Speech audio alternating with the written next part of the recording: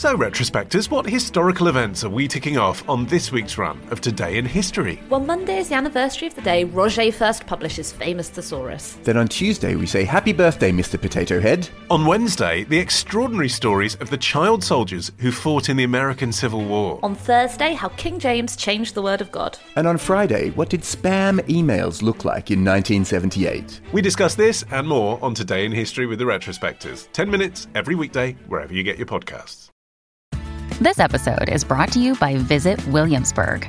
In Williamsburg, Virginia, there's never too much of a good thing. Whether you're a foodie, a golfer, a history buff, a shopaholic, an outdoor enthusiast, or a thrill seeker, you'll find what you came for here and more. So ask yourself, what is it you want? Discover Williamsburg and plan your trip at visitwilliamsburg.com. Hello, Man fans. Ollie Mann here with The Modern Man. Thank you for all your lovely feedback on last week's episode about the invention of Baileys. Thank you to our ambassador for San Jose, California, that's Barry, who's been in touch to point out that Baileys was actually not the first drink to mix cream and whiskey. He says Athol Bros has been made in Scotland for centuries, and according to Wikipedia... thanks for doing the hard work for us there, Barry. You'll be putting Ollie Peart out of his researcher's job soon. Thanks to Wikipedia, quote, it is a Scottish drink obtained by mixing oatmeal brose, honey, whiskey, and sometimes cream. When it's made with cream, the drink is rather like Bailey's Irish Cream. So there you go. Probably doesn't taste anything like Bailey's when it's mixed with oatmeal, is my guess. This week's show is not about booze, however. It's about music. Although those two topics do often go hand in hand, don't they? As they did tragically in the case of Amy Winehouse. And my feature interview this week is with a lady who is, for want of a better phrase, an Amy Winehouse impersonator. But she's much more than that. She absolutely nails that voice in quite a spooky way, which is why I guess she's currently touring some of the really quite substantial music venues around the UK as Amy Winehouse, this troubled, charismatic signature figure of the last decade or so of popular music. I wanted to know what that was like, being Amy Winehouse, and, well, you'll find out. You'll also learn what figging is and what it's got to do with ginger. You'll learn why journalists have been licking video game cartridges, and you'll learn why you should never tell an X Factor producer you've ever sung in a pub. Let's go. On this week's Modern Man. I have to hear the artist sing it before I can take it. I think it's like having a photographic memory, really, but with songs. From mastering Shakira's yodeling to Aguilera's tone, how to make it as a tribute act. Covering a banana in a condom before you have sex ain't gonna protect you. And Alex Fox has some home truths if your sexual past is hard to cover up. But first, with all the trends you need to know for the week, it's the Zeitgeist with the man whose mum once called him a scrotum, Ollie Peart. See, I didn't actually think you'd use that. What were the circumstances? What was the context? She just got quite angry at me for doing something when I was younger and said, you're such a scrotum! And couldn't think of any other word to say. And I just stood there shocked. What had you done? Probably got a bit drunk and turned up at that house at 1 a.m. when I was about 16. Well, that is what a scrotum would do. What are the trends we should all be aware of this week? Switch, the much-missed BBC Youth Strand, hosted by Annie Mac. Oh, I have no idea what you're talking about. That sounds like something in the sort of like late 90s. Because you're not down with the kids, and also you're 5 years younger than me. Right. Oh, that'll be the reason. No, this is very much an up-to-date reference to the Nintendo Switch. It is a brand new games console by Nintendo. So in 2014, Nintendo lost a shed load of money. Now, that was when they brought out the Wii U. So, like with the Wii, the graphics in the Wii were, well, primitive. I mean, I could have drawn them with a broom up my arse. Where did that image come from? I don't know. I was just thinking about arses and brooms. What they've decided to do is up the quality of the graphics and really go for it in the gaming quality and all this kind of stuff. But it's actually more than that. Imagine a tablet computer. Yeah. You can clip two controllers so it becomes a handheld device, right? Okay, but a tablet is a handheld device anyway. Yeah, but you haven't got controllers on there. So these are things with actual buttons and joysticks. Actual pressing buttons like the 90s. Do you remember the 90s? I Steps remember the are back. 90s. You know, this section's called the Zeitgeist. It's hard for me to imagine how a games console will ever truly capture the zeitgeist again, because everyone's got computer games on their phone. Well, this It's is a bit like saying the next big thing is a portable music player because it's super high definition sound. It's like, well, it is for people who are already into sound, but it's not going to be the big thing of the moment because it's not going to get me playing games, because if I wanted to, I could just get an app. Yeah, well, this is where I think the trend is going to, potentially take off. I'm wondering if other companies will start investing in more handheld consoles, because there's a limitation with your phone. And Nintendo have spotted this, and that is, it's not just power, but also having the controls on the screen, it makes life difficult. So the Mario game that they released, for example, you should be able to play that one-handed. They've done that intentionally. So there's a limitation in the quality of the games and that kind of stuff. And if you're into your gaming and you want to game on an aeroplane, you don't want to play it on a bloody mobile phone. You want to have a decent gaming experience. What you actually want is a Nintendo-made dock for your phone so that you have the joypad controllers as physical controllers, but you are still using bring your own device, so you don't have to carry around two things. That's what we actually want, isn't it? But journalists have been licking the game cartridges. And do you know why they've been licking them? Actually licking. I literally can't like imagine this. why you would lick a game cartridge. They've been licking them because they taste like shit. Nintendo, because they're really small, they look like little SD cards, right? Nintendo have covered them in this stuff called denatonium benzoate. Right? And it's the same stuff they use when people bite their nails, like chronically, to stop them biting their nails. And they've coated it on these cartridges to stop little kids choking on them. That's a clever idea, because kids, I can testify, young kids, I've got a 1-year-old, do pick up everything and put it in their mouths. Yeah. And one of the things they actually give you in hospital now when your child is born is a leaflet about those batteries, the tiny little button-sized batteries. Apparently they cause infant mortalities every year because kids eat those. Oh, my God. So it's like, you, as a parent, you are really, really worried about that. And Nintendo, if they've got anything going for them against Sony and Microsoft, it is that they're the ones that you sort of think, yeah, I'll trust my 8-year-old with them, even though actually their most recent incarnation did involve jumping up and down and holding a paddle which you could hit your sibling in the face with. What else have we got this week? Biometric face masks. Something new in the number 7 range? There's a chap called Matt Lewis. He's a researcher for a cyber security company. And he has come out and said, oi, you should be worried about 3D printed masks. I like this story already. Well, listen, there's a company in Oregon called That's My Face. And what you can do is you can send in some pictures from your Facebook profile. Apparently it only requires 3. And they will create your face 3D printed, depth and everything, for £250. Oh, wow. So are you thinking potential merch opportunity here? We could sell my face to listeners of the show for 400 quid, support the show, and get a Halloween mask in the process. Well, I was going to say, if it's for merchandise, it probably should be my face. Well, I think yours is harder to detail because of the beard. But the worry is, this guy's got a worry. He's basically saying, he tested it, this mask can fool biometric technology. So it can basically hack into phones like that have face recognition. It can fool security face recognition cameras and all that kind of stuff. And he's like, for 250 quid, criminals don't need tights. I can just get a face of someone. But you say he's gone public with this because he wants to alert people to a concern, but what he's effectively just done is advertise the existence of the Oregon-based company, hasn't he? I mean, I didn't know about them. Maybe that's a tactic, because now they know anybody that orders from there potentially might go to commit a crime. Okay, but what would you use this for? Because in Mission Impossible, is it Mission Impossible 2, I think, where he peels off his face and it was the guy underneath all along. But anyway, in that movie, it looks incredible, doesn't it? Of course, because it's not real. Yeah. And it's done by computer, and it is actually an actress with her real face. But it looks like if ever that came to fruition, that technology, it would be seamless, it would be amazing. But of course, you know that in reality, you'd see the creases, you'd see that it was a bit flabby around the edges, you'd see that it was printed out on something, it wouldn't look like real skin. It's still really is the case that if you look at computer-generated imagery, when they try and animate a human being, for example, you can still tell really it's not a real person, can't you? I just find it hard to believe that 3D printed skin is ever going to really look like a real face. So I suppose what I'm saying is this must be about fooling machines, not fooling people. That's what it highlights, though. It highlights that there's all this fancy biometric reading technology. We can recognise your face, but it's so easy to fool. I was having a look on the internet, and you can fool really easily fingerprint recognition devices. There's an Instructable, which is a website. You can go on it, Instructables, and they give you loads of tips on how to build lots of different things, like you can build a drone or whatever. And this guy has got his own instruction manual for how to fool fingerprint recognition. And he's like, it is so easy. Well, we've talked before, haven't we, about some glasses you can wear that just throw the scent off. Yes, that's right, yeah. Security cameras. Yeah.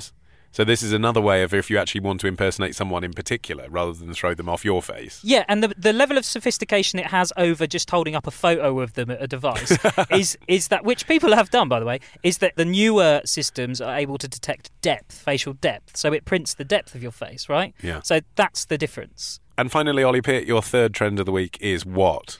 Staying in. Staying in is the new going out, Ollie. But I think that's something we all kind of guess because everything is stupidly expensive now anyway. But it's official, according to the website wellandgood.com. Oh, yeah, well, once they've said it. Yeah. Although in this era, who knows? Post-truth, isn't it? Maybe they are the final arbiters on what's real. So they say on their website, and I quote, "Cool girl role models are snuggling up in Pinterest-perfect bedrooms, taking face mask selfies and throwing dinner parties at home." Yeah, but you see, the face masks selfies bit is the relevant part of the sentence, isn't it? Because I suppose if staying in is the new going out, it's not just about saving money. It's the fact that for younger people, because middle-aged people, particularly people with kids, they've always stayed in anyway. Mm-hmm. It's the fact that younger people no longer need to go out to socialise. They can socialise with their social networks. They can even get a date on Tinder or whatever without leaving their bedroom. Exactly. And what they're saying is that it is technology that's assisting in this trend because it's allowing people to do things that they would normally have to go out to do at home. So things like swimming without a swimming pool. There is a company called Kayak Pro, and they've invented a device called Swim Fast. And basically, you lie down on a table and you've got like this weird exercise bike type thing in front of you. Nah, it's not swimming. If there's not water, that's not swimming. No, and then the resistance is No, I'm not interested. It's not swimming. I mean, it's not like it's a rowing machine isn't rowing, is it? It's a way of practicing your rowing technique. Yeah, but my point is that you can a golf machine is a way of practicing your golf swing. It isn't playing golf. So what if it was you were on this machine and someone just threw some water on you? It's not swimming. Something you can do from home, of course, is join in with this section of the show by suggesting a trend to Ollie for next week's show. You can on Twitter @themodernman, MANN, of course. And you could tie it to a dog and send it in my direction and see if it turns up.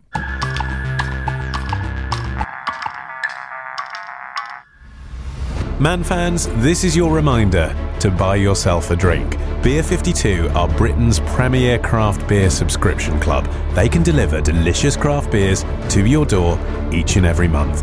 And as a no-obligation introductory offer, they're giving you lucky Modern Man listeners £16 off a £24 case of beer, which means, maths fans, you can get 8 beers for £8. Just for listening to this show, you heard that right. 8 beers for £8, delivered to your door wherever you live or work in the UK. You can choose whether you want lighter, hoppier IPAs or a mix of light pale ales and stouts. You will not better this offer and you will not find better beer. Just visit beer52.com/MANN. That's beer52.com/man. Cheers.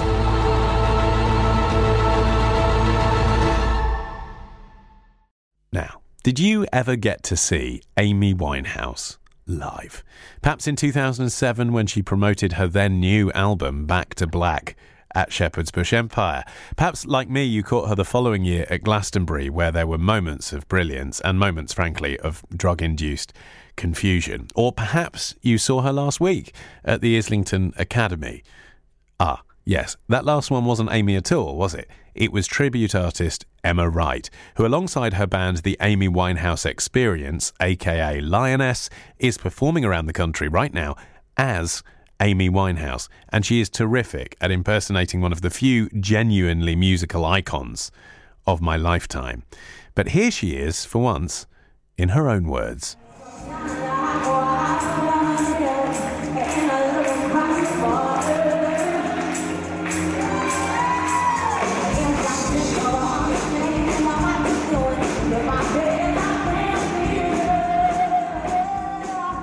From the moment I walk out onto that stage, I am Amy. I don't come out of character.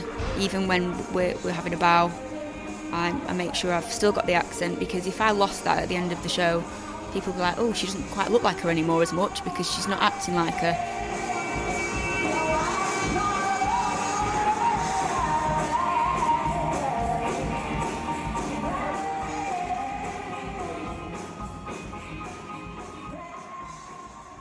It's something I've done all my life, is try to impersonate singers. But I grew up with kind of Celine Dion and Leanne Rimes. I listened to music that much that I'd start to pick up on the artist's mannerisms and how they pronounce words.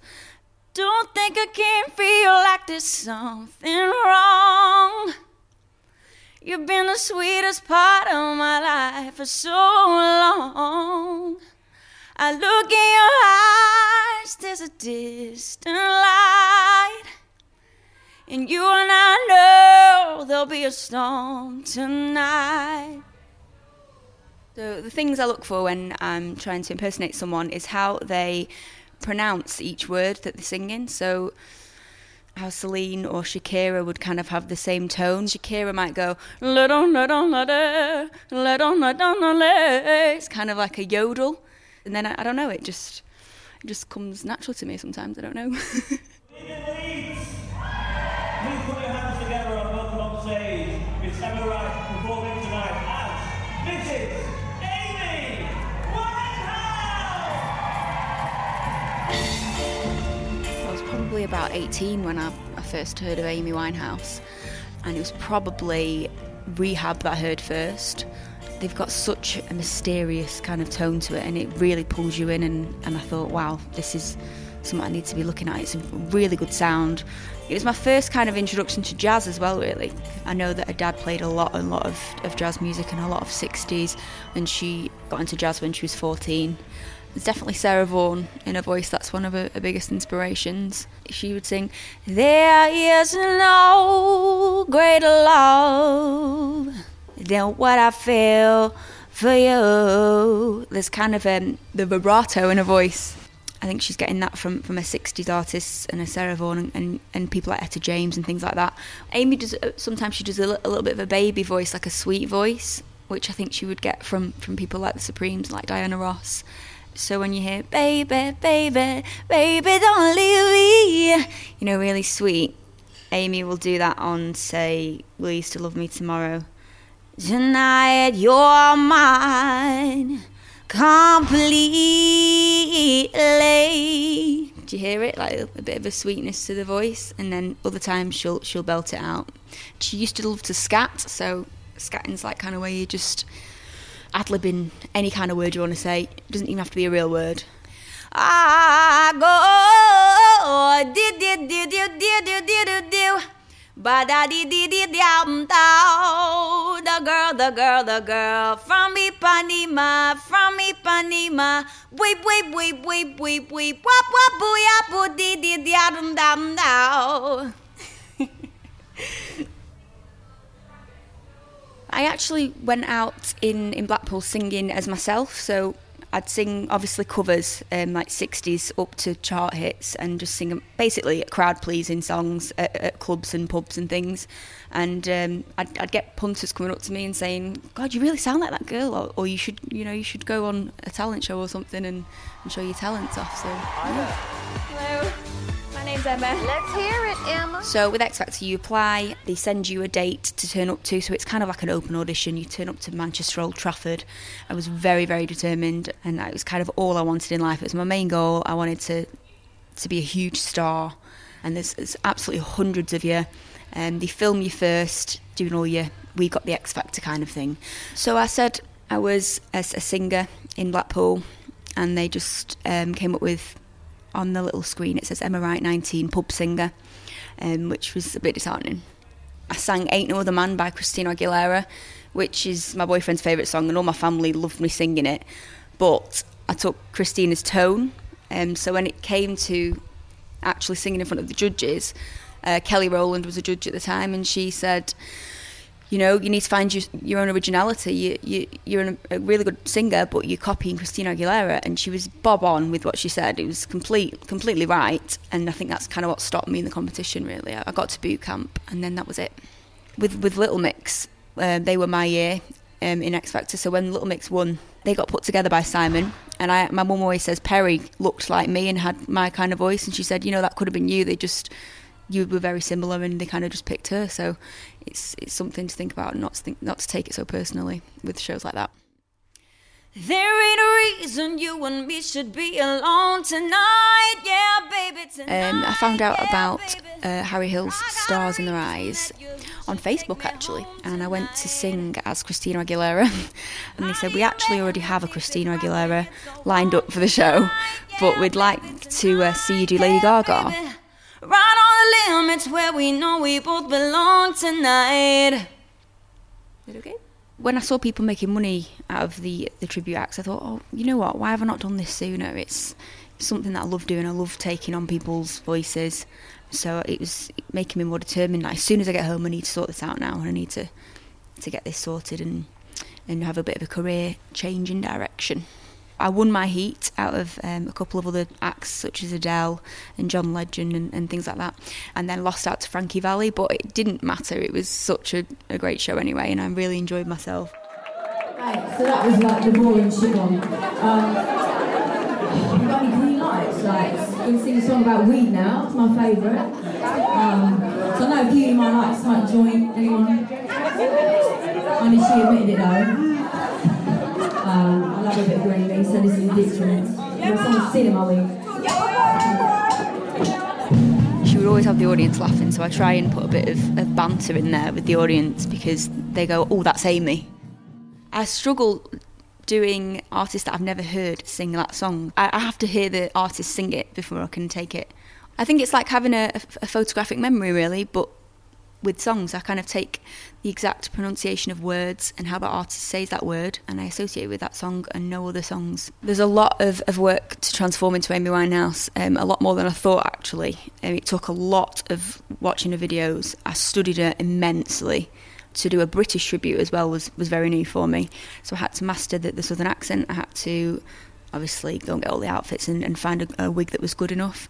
But mostly it's watching how she moved, all of her mannerisms, and she has a little wiggle that she does on stage, which was quite hard for me to master. She kind of moves from the waist instead of the hips, so it was kind of just studying it all the time. And when people watch her perform, they know her when she was kind of performing at Shepherd's Bush and when she was in the later part of her life.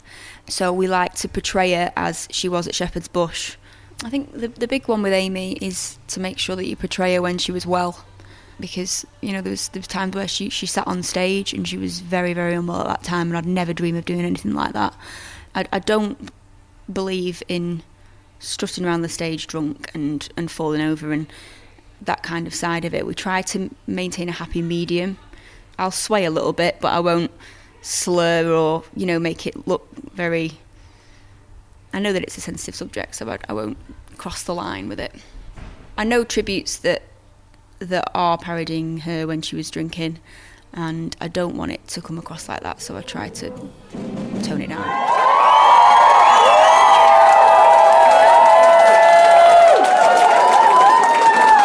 We love you, London, you're amazing. I never quite understood why people would go downhill when they were famous, and now I totally get it, because to be stared at all the time, to be judged for every single thing you do, to have people slag you off on every form of social media, it can't be nice, and it must get too much, and that I can see that's probably why she went down the road she went down. A lot of people saw that we were doing a tribute on Facebook, and a few people didn't take it too well. They didn't get what we were trying to do. They thought we were just trying to be her, and obviously in a sense we are, but I'm not trying to insult her or anything like that. We're just trying to keep Amy's music alive. Some of the feedback we've had is from young people that, in my opinion, don't go out and watch live music as much as, say, my mum or dad did. So you've got some people that don't quite grasp what a tribute is. So people think that we're just kind of trying to be Amy or trying to be on Amy's level. It's difficult trying to get people my age to kind of come to a tribute show when they're not used to going out and doing that. But we've had a lot of positive reviews and good feedback, so it's just trying to get my generation, I think, into going out and seeing live bands that aren't the actual act as well. Like, you can come and see some tribute bands and it'll be equally as great a night for them, so we're working on it.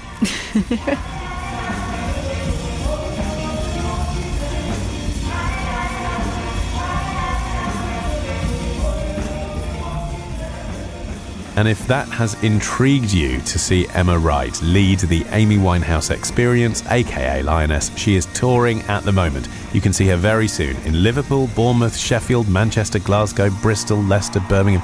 Details are on our website, modernman.co.uk. Foxhole's up next, after this.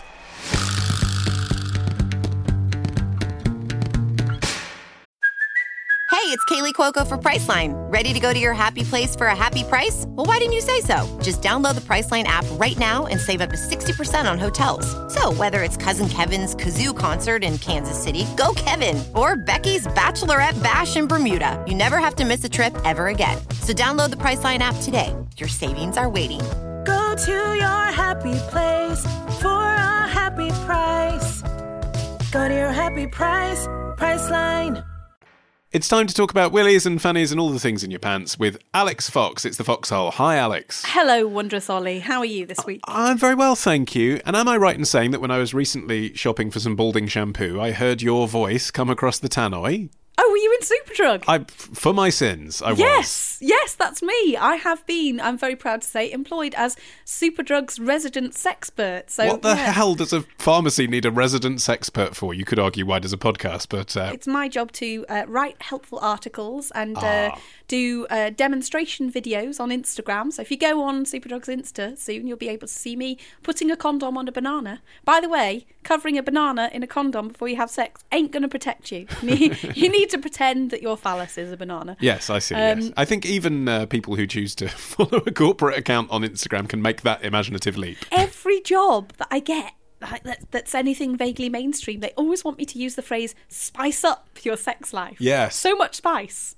If you do want to spice up your sex life using an actual spice, might I suggest the practice of figging, which is when you peel a piece of root ginger and then insert it up somebody's back passage if they're into pain. It gives a hot, stinging sensation. Okay. Not one to be entered into lightly, though, because ginger contains essential oils. That burning sensation goes on for quite some time. Ginger? So, you said figs? No, it's called figging. But you use ginger? You use ginger. Why is it called figging? I don't know, actually. It's a really ancient practice. But what happens if you put a fig up your snatch? I want to know all these things now. My brain didn't even know that it needed to know these things. It's not up your snatch, it's up your bum. Yes, I know. But if you've got ginger up your bum, what do you put up your snatch? A fig, obviously. Shall we answer a question, Ollie? Yes, we shall, but not without first thanking our friends at mycondom.com, who sponsor our listener question every week. And if you want to spice up your sex life, be sure to visit their website. Why, Alex? Oh, they sell all sorts of amazing products, including something called Love Socks Boxers and Love Socks Socks, which are socks and boxer shorts with a little pocket built into them that holds one condom neatly, so you can keep a condom on you at all times. Sounds like a Dragon's Den product to me. It does a bit, yeah. Well, but anyway, if you want it, mycondom.com have it. Yes, and I'm now going to start calling my vagina the Dragon's Den.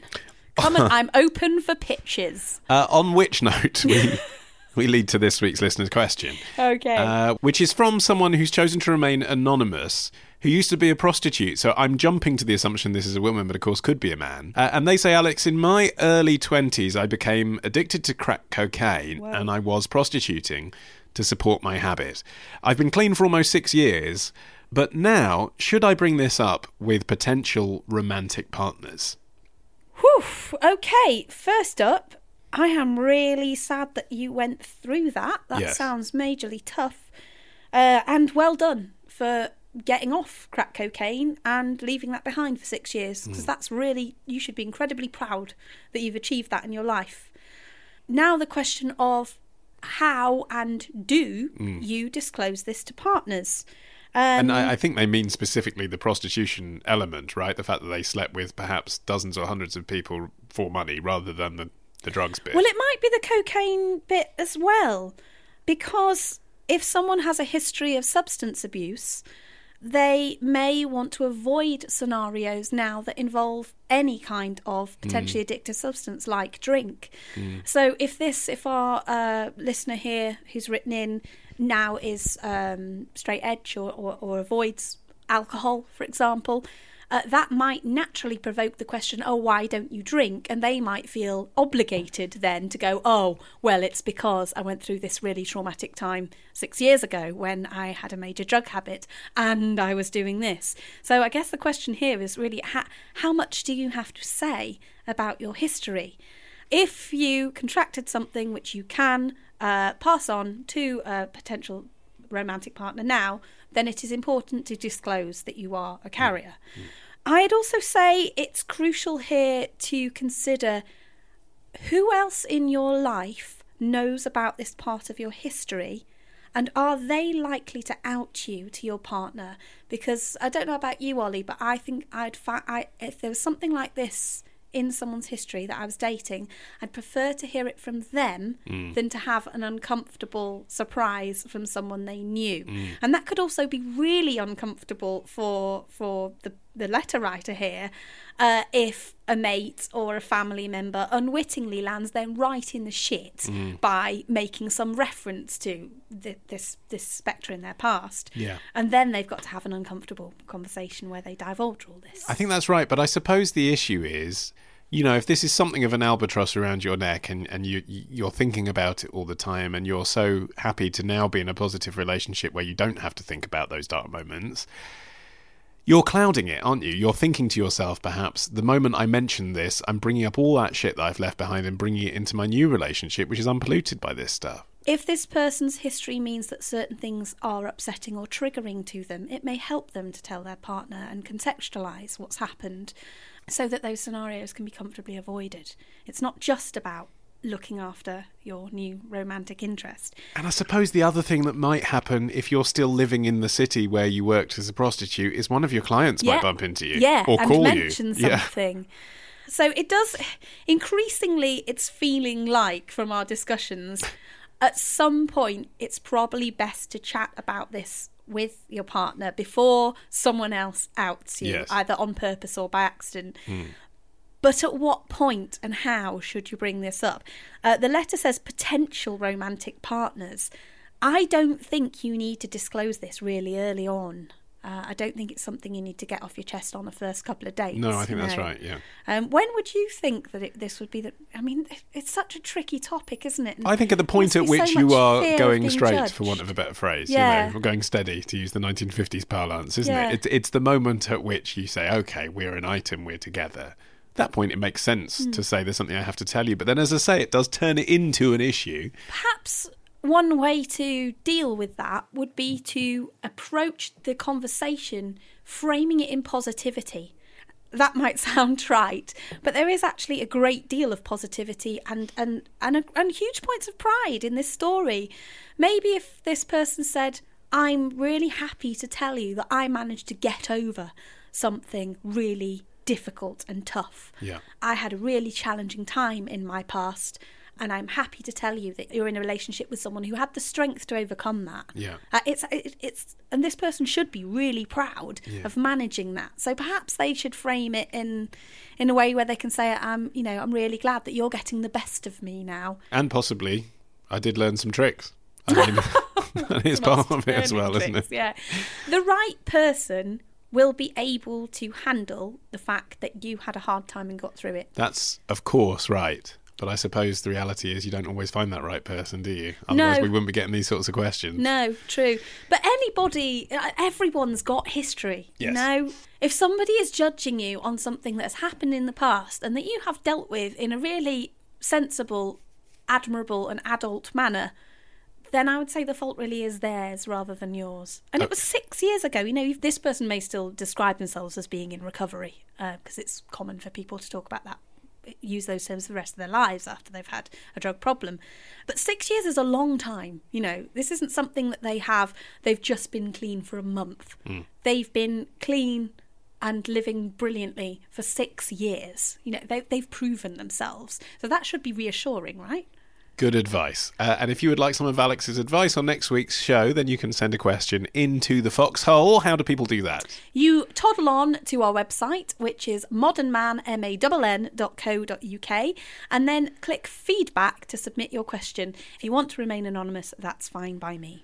And if in the meantime you want to go and buy yourself some condoms, some lube, or whatever takes your fancy at mycondom.com, then we have a promotional code for you as well. Use the code FOXHOLE, FOXHOLE, and you get 15% off anything that you purchase.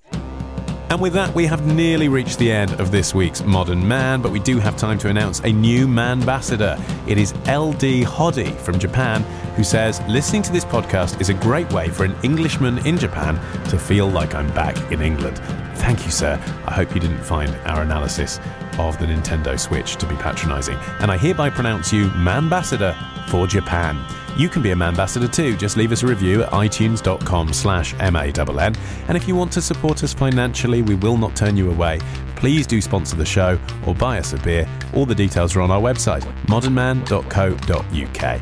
Our theme is by Django Django from their first album called Django Django. And the track you're about to hear from British Sea Power sounds like they're saying sex friend. Sex friend! See? But is actually the equivalent phrase in German for 6 degrees of separation. Anyway, the track is called Keep On Trying, and it's out at the end of March on Rough Trade Records. I've been Ollie Mann, the producer Matt Hill, and we'll see you next Tuesday.